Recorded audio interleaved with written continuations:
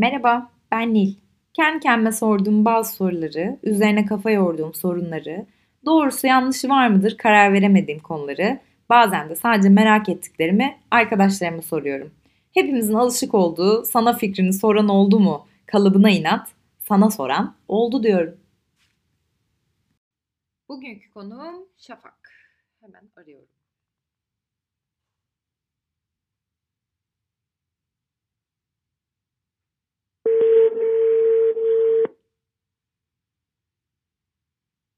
Alo.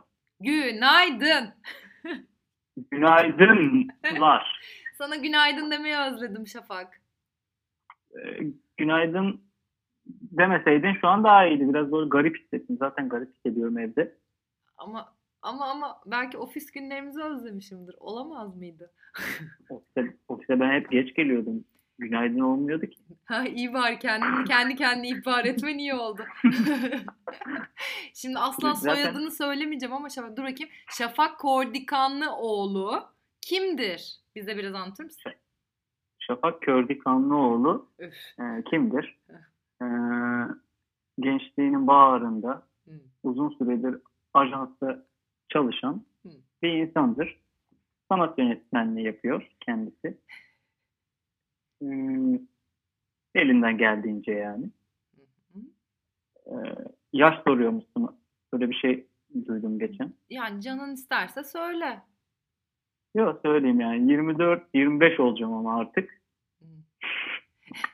Beni sinir ediyorsunuz ya. Biraz büyüyorum artık. Tamam, bitti mi? Öyle. Başka aslında kendimle ilgili söyleyebileceğim başka bir şey yok. Tamam, zaten Bu kadar. sorulara cevap verince Şafak nasıl bir insanmış anlayacağız. Şimdi ben bir şeyleri Tamam. kafama taktığım zaman sen genelde beraber çalışırken şey falan diyordun. Ya bunu ne düşünüyorsun ya, yapıştır gitsin falan. Genelde böyle sallamaz bir tip gibi bir halin var ama bakalım sorularda Aynen. nasılsın göreceğiz şimdi. Hiç öyle bir şey değil. Öyle sanırım kendim olmak istediğim şeyi size öyle söylüyormuş. Ha, anladım. Kendi Muhtemelen. yapamadığını Bunu ben çok net yapayım. fark etmiş oldum. Mart'ın 13'ünde. Anladım. Tamam. 2 aylık bir farkındalık diyorsun. Evet evet yeni fark ettim. Güzel. Tamam. Hadi sorulara geçiyorum Şafakinto. Tamam. Yeter. Şimdi diyorum ki illa sevgililik falan diye düşünme. Tüm Hı ilişkiler hı. için geçerli olabilir. Hatta iş ilişkisi için bile geçerli olabilir bu. Sadakat diye bir kavramımız var ya. Şimdi insan sence önce kendine mi sadık olmalı, karşısındakine mi sadık olmalı? Önce karşısındakine sadık olmalı bence. Hmm. Çünkü bu benim düşüncem tabii. Karşısındakine sadık olursa bir insan zaten zamanla herhalde kendine de sadık olmayı öğrenir diye düşünüyorum. Hmm. Çünkü insan sürekli değiştiği için kendine sadık olacağı konular da değişebilir. Ama farklı insanlara davranışları bir insanın bence e, kendi sadakatini gösterebilir diye düşünüyorum. Çok güzel bir yerden baktın ha. Hiç böyle düşünmemiştim. İnsan sürekli değiştiği için kendisine sadık olamaz zaten. Bir yandan da çok doğruymuş Şafak. Vay be. Evet, ben de böyle düşünmüyordum ama şimdi düşündüm sanırım. Hiç düşünmedim çünkü sadık mıyım değil miyim diye kendim. Ya da Peki karşımdaki insana. böyle olmalı dedin ama sadık mısın peki sence? Yani bence sadığım diye düşünüyorum. Her insana karşı sadece ilişkimde değil. Hı hı. Ee, Olmasaydı herhalde en azından biraz anlardım diye düşünüyorum. Önceki ilişkilerime şöyle ya bitmiş ilişkilerime sadık değilim. Öyle bir durum var. Bitmiş ilişkilerimle hani şey değil sadece sevgililik değil Hı hı. arkadaşlık olarak da koptuğum ilişkilerimde hiç sadık değilimdir yani. Tamam, bitmiş Bunun artık. nedenini bilmiyorum ama bunu düşünmedim. Tamam, boş ver. Bunu da başka bir Çünkü podcast'te bitmiş. düşünürsün. Tamam, peki sen sanat yönetmenisin. Şimdi tasarımda sence etik diye bir şey var mı? Ya da esinlenme dediğimizin bir sınırı var mı? Bu nereye kadar kabul edilebilir bir şey? Şimdi e, bunu şöyle düşünüyorum. E, Etik diye bir şey tabii ki var her anlamda. Ya her konuda olduğu gibi tasarımda da var. Ama tasarım da aslında e, şu an işte sosyal medyanın ve tasarım paylaşabileceğin çok fazla yer olduğu için Hı. Ve günün sonunda bu insanların gördüğü şeyler işte ya da deneyimlediği şeyler de çok benzer olduğu için birbirine e, artık etik konusunun da bence çok keskin çizgileri olduğunu düşünüyorum. Yani atıyorum ben bir tasarım yaptığım zaman etik olması için şöyle yapmam gerekiyor.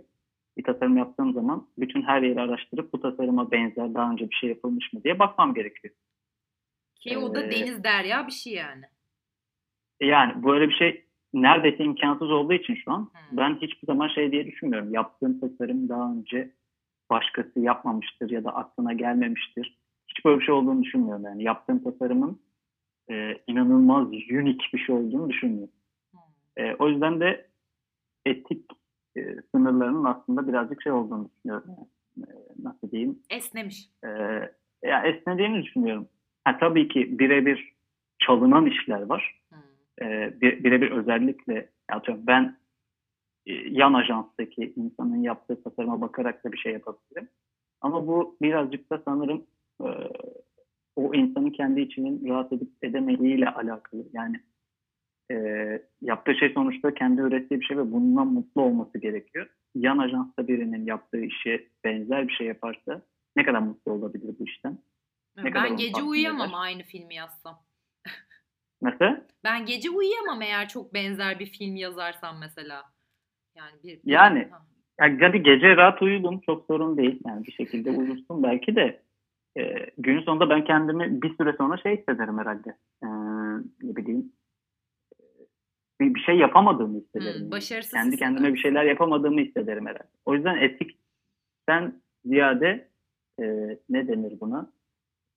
Kendi vicdanın belki tasarım yaparken bu hiç böyle bir şey olabilir mi onu da düşünmedim ama vicdanın rahat ediyorsa tasarım.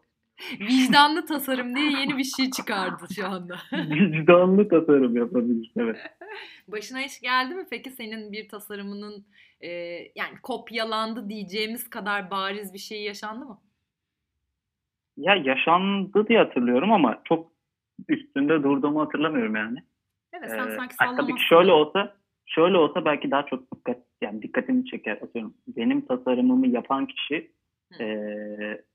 benden çok çok daha yetenekli birisi benim tasarıma benzer bir şey yaparsa orada bir gurur mu duyarım yoksa üzülür üzülür müyüm bilmiyorum yani. Ama geçen mesela şöyle bir şey oldu. Daha dün oldu hatta. Bir arkadaşım işte albüm çıkartacak. Böyle, albüm dediğim 5-6 şarkı bir şey çıkartacak. Onun için bir albüm kapağı yapmıştım. Bir 10 gün önce falan yaptım yani. Dün bana akşam bir tane mesaj attı işte bir fotoğraf gönderdi. Amerika'da bir tane işte şarkıcı bizim yaptığımıza çok benzer bir tasarım yapmış. Hem de o da müzik yani. Evet daha çok dün yani ve böyle bugün dün yayınlamış işte. Biz 10 gün önce öyle bir şey planlamıştık. Bir yandan şöyle bir şey hissettim. Dedim ki bu adam çok ünlü bir adam yani. Ona benzer bir tasarım yaptığım için iyi. Ama bir yandan da şunu düşündüm. Şimdi insanlar görecek bunu. Bu adamdan çok diyecek diye düşündüm. Anlatamazsın. Anlatmam gerekir mi birine onu da bilmiyorum. Birisi çalıntı dese ne olabilir? Yani İşte bu suç değil şu an çünkü. Ya tabii ki suç değil canım ama yine vicdanlı tasarıma geliyoruz yani. Şafak neden birinden çalmış gibi gözüksün. Aynen. Vicdanlı tasarıma geldiğimiz zaman da işte şöyle düşünüyorum.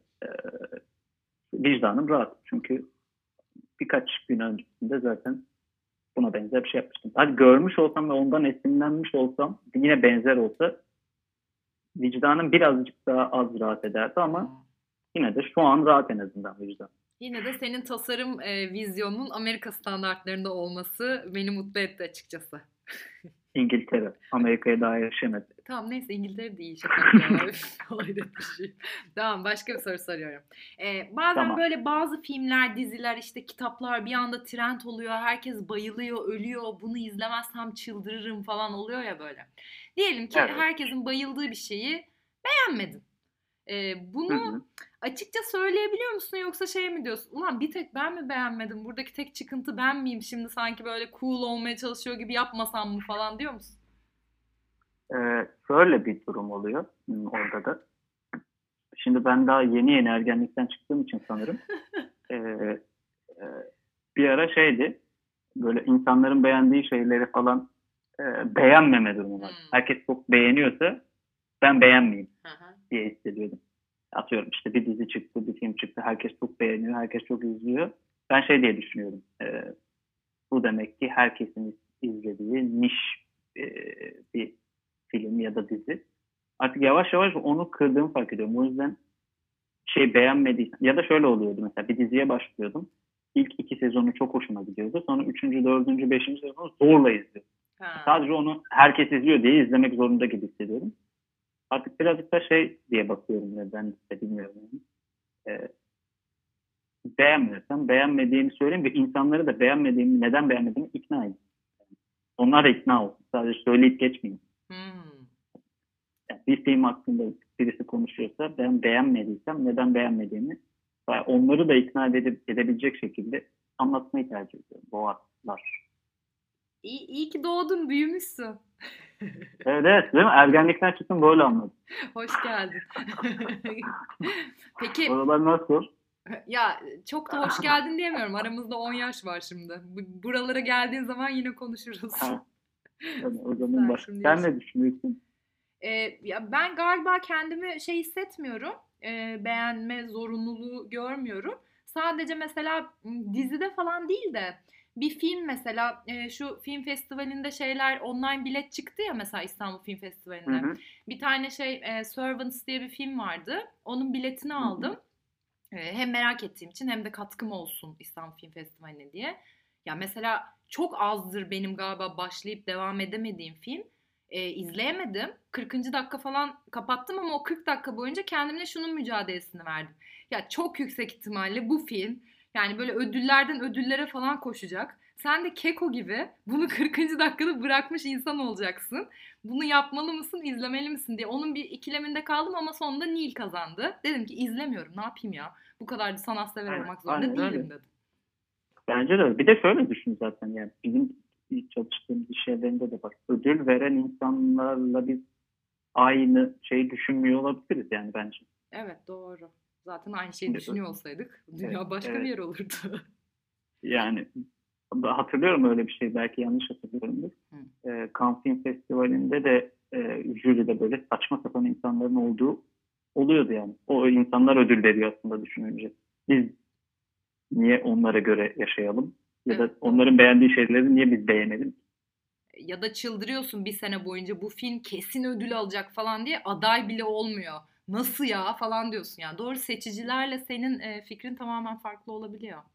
Hiç peki evet, bu... Bir de ben söyle.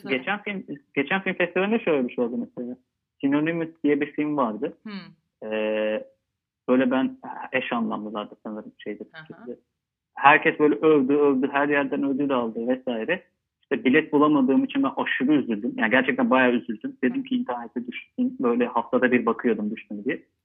Film açtıktan sonra 3 dakika sonra kapattım. Yani hiçbir şekilde bir beklentimi karşılamadı. Sen de ama hiç şans vermemişsin. 3 dakika ne?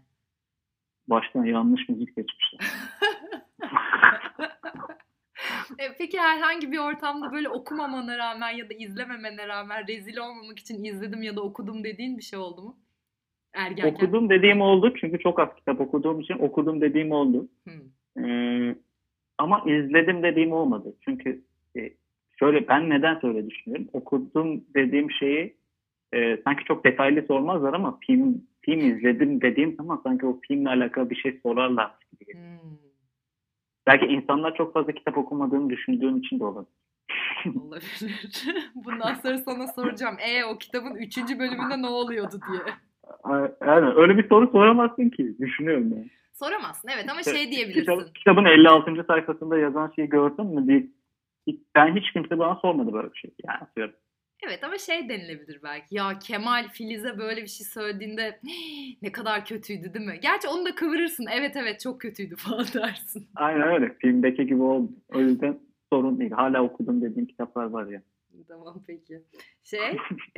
WhatsApp'ta mavi... Burada vicdanım rahat değil bu arada. Burada da vicdan tasarımına gidiyoruz. Hadi bakalım. WhatsApp'ta mavi tikin kapalı mı? Kapalıydı. Bir süredir. Hatta bir süredir değil. Böyle ne zamandan beri kapalıydı? En son kız arkadaşım, yani şu anki kız arkadaşım değil, ondan önceki kız arkadaşım zamanı açıktı. Sonra kapatmıştım. Kapatma nedenim şeydi. O zamanlar çalıştığım ajansta, 5-6 sene önce. O zamanlar çalıştığım ajanstaki insanlar WhatsApp'tan hani işi bakabildim mi diye yazdığı için o görüldüm gitmesin istiyordum. Yani olabildiğince geç bakarım diye. O yüzden kapatmıştım. Sonra geçenlerde de 4-5 ay önce açtım. Açma nedenim de sanırım yine bu da ergenlikten çıkışla alakalı olabilir. Bakamayacaksam müşteri temsilcisine bakamayacağımı söylerim. Neden mavi tikim şey olsun ki diye düşündüm. Anladım. Yani yapıyorsan da iş için yapıyorsun aslında. Aynen, biraz iş için. Ya tabii kız arkadaşım da bakıyordur belki de, ya da ben de onunkine bakıyorumdur ama öyle şey değil. Hani görüldü de bana yazmadı mı falan, öyle o tarz bir ilişkim yok maalesef. Keşke olsaydı, çok eğlenceli oldu. Hayır, hiç eğlenceli olmazdı Şafak. Ece Nur'a buradan teşekkür ediyoruz böyle bir ilişkisi olmadığı için. Peki. Ama genel iş olarak, iş için kapatmıştım. Evet. Tamam, o zaman sonra doğru bir şey yapmışsın. Hani bu doğru mu, ayıp mı falan diye soracaktım ama yakınlarına değil de iş için yapıldığı zaman bence sonuna kadar doğru yap. Evet, doğru olduğunu düşünüyordum ama şu an açtığım için daha doğru olduğunu düşünüyorum. Görüp cevap vermezsem belki insanlar şey diye düşünür. Gerçekten de yazmamamız gerekiyor. İnşallah düşünürler. Bu arada zaten burada konuştuğum insanların hepsi bana WhatsApp'tan yazan insanlar son zamanlarda. Biliyorum. Bir yandan düşününce de yani. Dinleyecekler, belki mesajı alırlar. İş konusunda yazan insanlar ama onlar da neyse ki bak, bu ajansı açmamın nedeni onlar demek ki çok baskı hissettirmemiş. Teşekkür ediyoruz. Peki Evet. herkese son 2-3 bölümdür şeyi soruyorum. Bu bütün sorulardan bağımsız. Şu anda bu kadar süre evde kaldıktan sonra tam şu an nerede, ne yapıyor olmak isterdin?